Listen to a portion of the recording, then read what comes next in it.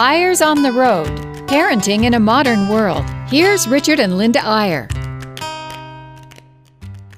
Hi, yes, we are on the road today, and we're at a very special place. We've been on a dirt road. We've just been driving from our little spot on Bear Lake over to Montpelier, the home of Linda Eyre, and Linda Jacobson, I should say. And we're sitting in front of the little house where she was born, bred, and reared. And I don't know how I stood the winters over here for 18 years. Oh my goodness, the snow used to be 4 feet high. We had to dig a tunnel to get out of our house, the road, and it was cold. It was 10 below zero a week at a time when we were here. It was so cold when we were here. Now it's different. Climate change. Well, I remember the first time I came over to Montpelier to see where you grew up, and it was so cold that the little hairs inside my nostrils were frozen. Oh, that happened to me every single day. Oh, my You goodness. poor thing. Oh, man, it was really cold. My dad had a little farm just outside of town, and going out there early in the morning, milking those cows. I have to admit, I didn't do it myself. We had electric milkers by then, but my mom milked cows in Star Valley, Wyoming, her whole life, 3 times a day with her siblings, with her 9 siblings. Well, I have to say, Linda, when I think of your ravishing beauty and your world-class sophistication, and then I look at this little hovel in Montpelier, Idaho, I'm thinking you've come a long way, baby. Oh, man, what a thing to say. I'm sure the next thing you will say is because of me. Well, yeah, naturally, I had some influence over you. It is really always great to go back to your hometown, though. I love these people. I loved growing up in just such a setting like this. I mean, it was absolutely amazing. We rode our bikes everywhere. We never locked our house. You rode your horse. We never locked the cars. I did not ride my horse to school. I thought you jumped on Foxy from the back like Hopalong Cassidy. Oh, we did, but that was just when we were Tell how you put his hindquarters in a ditch so you could jump on. I think you just did that. We used to have a group of friends we called the gang. We wouldn't dare call them that now, but we used to go out to the farm and sleep overnight in the haystack and put that horse's hind legs in the ditch and jump on like Hopalong Cassidy. Oh, my gosh, we had so much fun here in this little town. Now, you listeners may be wondering, what in the world are you doing in Montpelier, Idaho today, and so on. And the fact is, we're here for a funeral. We came up to sort of see how our Bear Lake place had gotten through the winter, but as luck would have it, it was also today is the day of the funeral of kind of an institution in southern Idaho, I think, Dr. Paul Daines. I don't think it would be too much to call him an institution, do you? Oh, absolutely not, especially here in Bear Lake. Everyone knows this great man.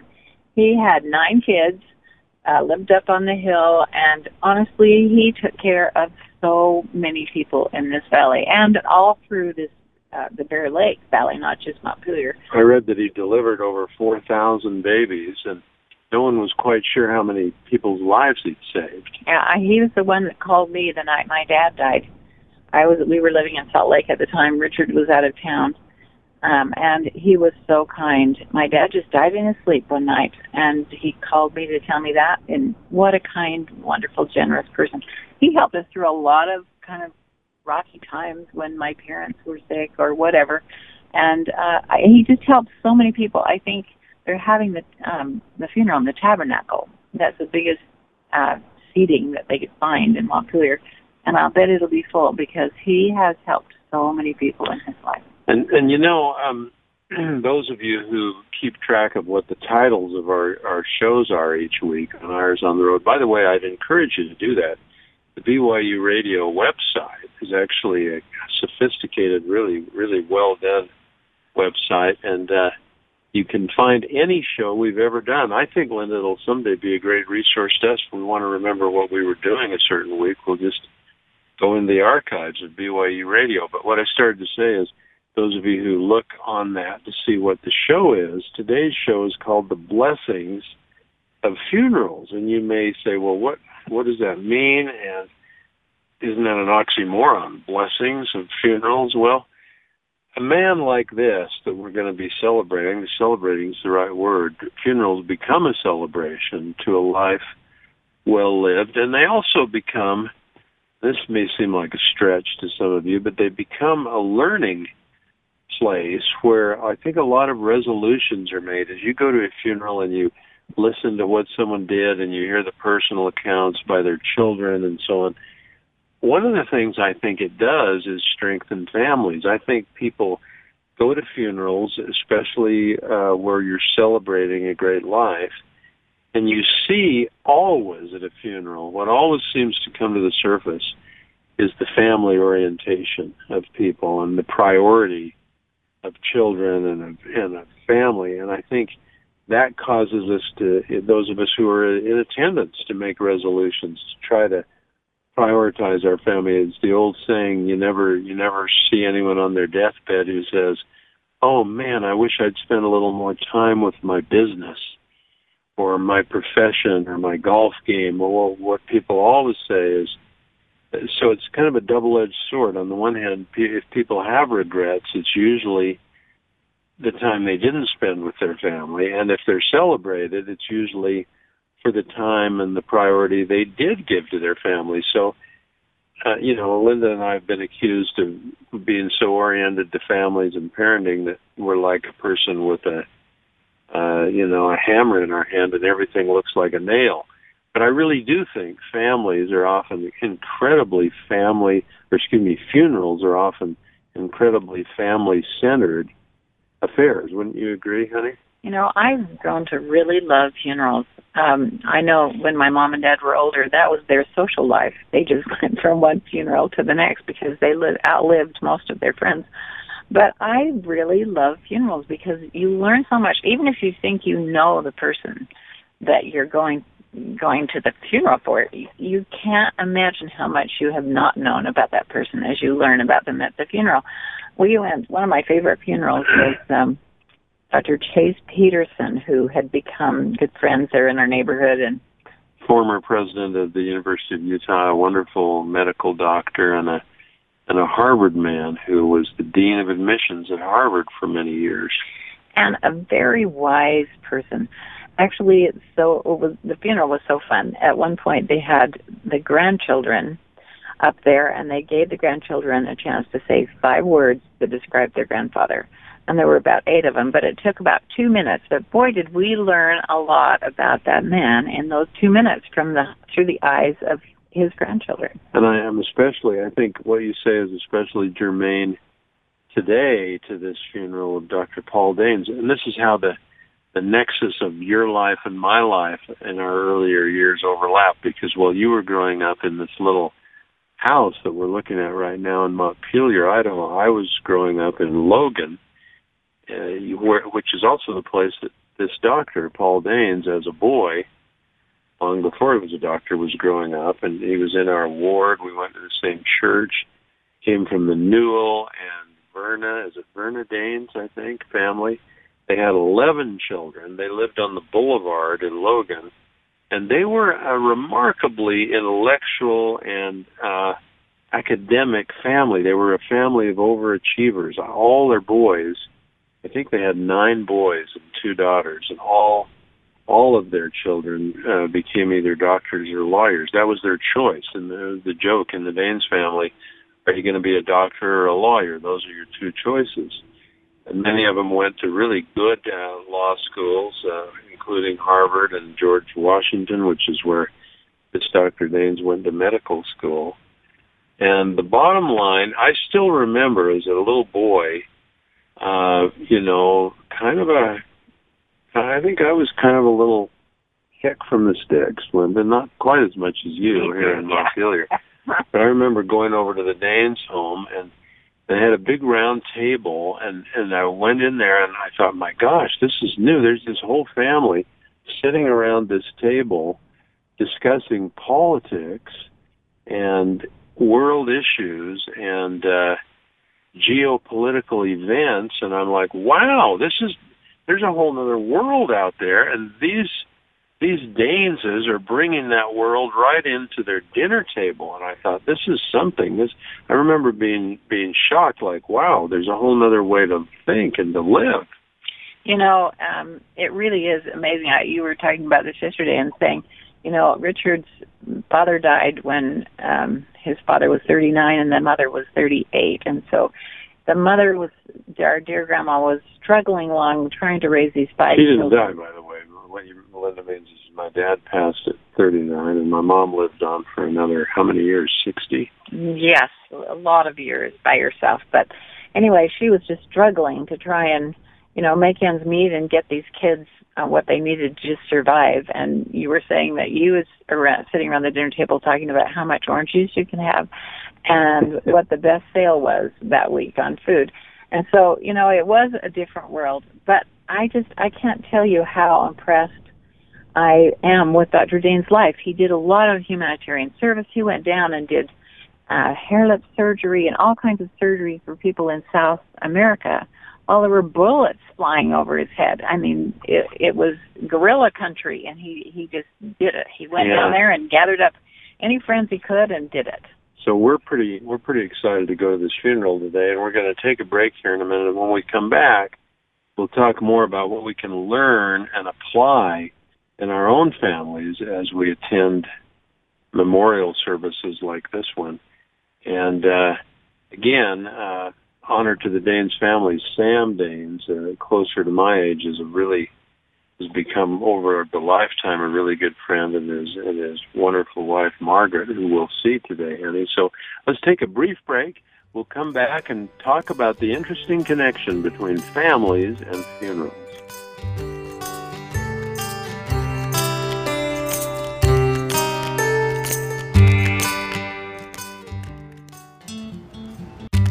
Eyres on the Road, Parenting in a Modern World. Here's Richard and Linda Eyre.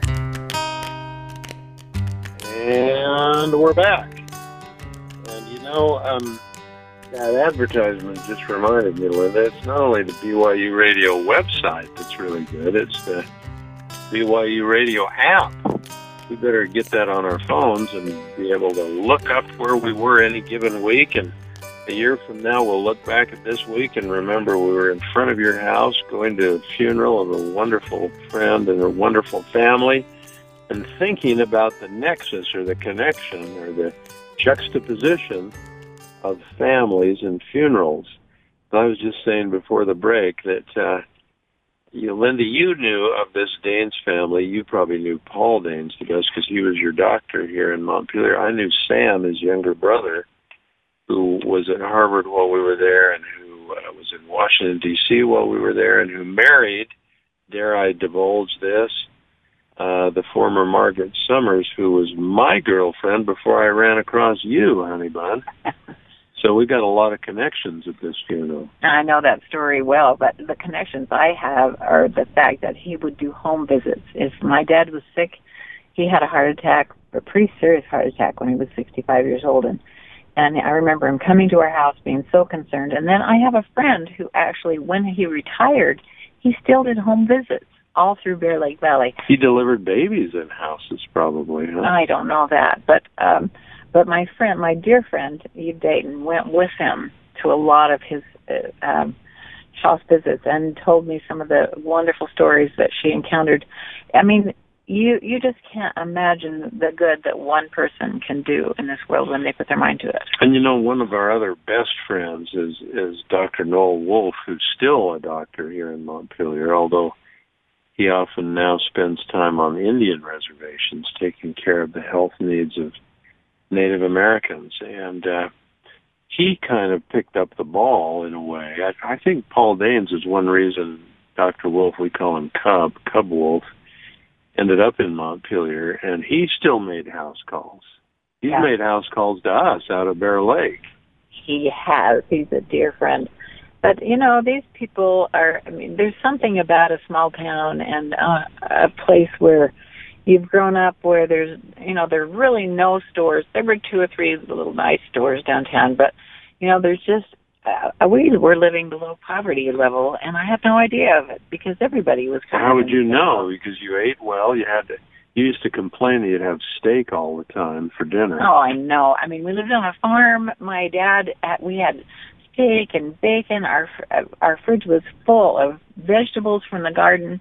And, of course, we did all the canning so that we had fruit, not You fresh, churned but the butter, right? Oh, my sister and I churned butter from the cows while my mother taught piano lessons. Every Saturday morning we were watching cartoons, and we just went ahead and churned the butter. But there's so many wonderful memories of an idyllic childhood from living in this beautiful place. Now, if you're a parent out there who's a regular listener and you tune in to get parenting tips and marriage tips and so on, this might be a little indirect, but I do want to make that connection again. I think that when you get toward the end of life, not saying we're anywhere close, Linda, no. 20, 30 years, but when you have friends or acquaintances who pass on and you begin thinking about the sweep of life and the sequence of life and the priorities of life and all the things that are discussed at funerals, it always brings you back to family. It brings you back to how limited our time really is with those we love most, particularly our children. So if you're a young parent listening today, it's not just the sweep of life we're talking about. It's the sweep of the short, maybe 18 years you have with a child in your home before that child's off to the races, to the mission, or to the college or whatever. And your life, and that's the interesting thing about longevity today, I think the average parent now might have 40 or 50 years left of life after a child leaves home. And so you've got a lot of time in later years to do things that interest you, to continue with your career, to perfect your golf game, whatever it is. But we always need to remind ourselves, and we remind our children of this now, there's a limited amount of time to really prioritize your parenting and to make hay while the sun shines. There's an old Montpelier phrase. You gotta deal with those kids while they're still living under your roof. You know, I was just talking to my sister yesterday. We have had such amazing lives since we left this little place. I mean, a lot of things have happened. Her husband died 10 years ago when he was 57 in one day, diagnosed with stage 4 stomach cancer at 9 in the morning and died at 1 in the afternoon. So she's had her fair share of really hard times. Everybody has rocky times. You know, we've had kids who've had accidents and things that are so scary. But, you know, when you think about it, I remember my dad laying on this couch in this little house where we're sitting by today and looking out the window and saying, where has the time gone? Where has the time gone? Because it goes so fast. He kept saying to me, don't you remember so-and-so and so-and-so? And my mom would say, honey, he died 10 years before she was born. And, you know, the time just seems to go by so fast, especially as you get older. It just goes faster and faster and faster. There's something real about that. I don't know exactly what it is, but it's pretty amazing to look back when you've got little children in diapers, you just think, oh, this will never end. This will never end. I remember being here and thinking it would never end, that I was going to school every single day, all during elementary and high school, like, oh, this test today, will this ever end? Will I ever get out of this? And it is amazing how, when you look back, how fast that went. Let me tell you another thing that I admire about this Danes family that we're honoring today and that is relevant to this radio show and to our theme of parenting and families. A lot of people think that your choice as far as where you're going to grow up or where you're going to raise your children or whatever sort of boils down to a dilemma. Do you want the idyllic small town environment that Linda's been talking about? Do you want safe suburbia somewhere, or do you want to live in a city where your children become sophisticated and really learn things, or what do you want to do? I'm not saying that particularly well, but what I admire about this Danes family, and it goes back to, as Linda said, when I was a boy, and I'd walk into their home on the boulevard in Logan and hear this sort of revealing, eye-opening, consciousness-expanding discussion going on among the whole family, the kids as well, about political and geopolitical and business and investment topics that were far beyond what usually was talked about in that little town. And I think the bottom line is, all this discussion about where's the best place to raise kids, where's the best place to send them to school, where's the best prep school, where's the best college, what it comes down to is none of that matters anywhere near as much as the family itself. So here's this Danes family growing up in a little town, but engendering and infusing, bringing into the family all kinds of interesting sophistication and broadening and awareness of the world. I've come to believe it's kind of a cliche in our society that we should try to live in the world but not be of the world. And a lot of people think that means stay away from worldliness and so on. I think it's best thought of as two admonitions. Be in the world, period, but don't be of the world. In other words, try to rise above the problems. But think of that first one for a minute. Be in the world. I remember reading a book on John F. Kennedy's upbringing, and there's a lot of mixed opinions on the Kennedy family, but one thing Joseph Kennedy, the father, and Rose Kennedy, the mother, did is the same thing this Danes family did. Their kids were not allowed to come to the dinner table without having read the New York Times that day and having an article to report on that they felt was interesting. Can I just add to that, though? I have read Rose Kennedy's book, and she did mention that they had a nanny who had the young children in the back room feeding them. Well, that's true. That made it a little easier. But you get my point. And so when we think about this Danes family today, one of the lessons for families is you as the parent are the primary factor in terms of how good and how thorough and how penetrating your children's education is. Your education of your children around your dinner table may have a more profound and far-reaching effect on who they are and how they view the world than what they learn in high school and college and every other thing. I was just saying that last week, too, with some friends that we just met in Texas. We went down to give a speech last week and to a group called the Entrepreneurs Organization. And so often when we speak to these people, they have their children in private schools, and they have to have the best of everything.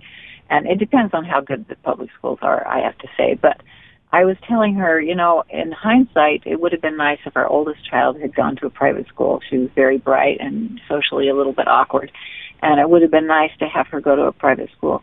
But, actually, I think all of our kids did just fine going to private schools, but we did really talk a lot about educational things at home. We had dinner times where we taught the other 3 R's. Remember that?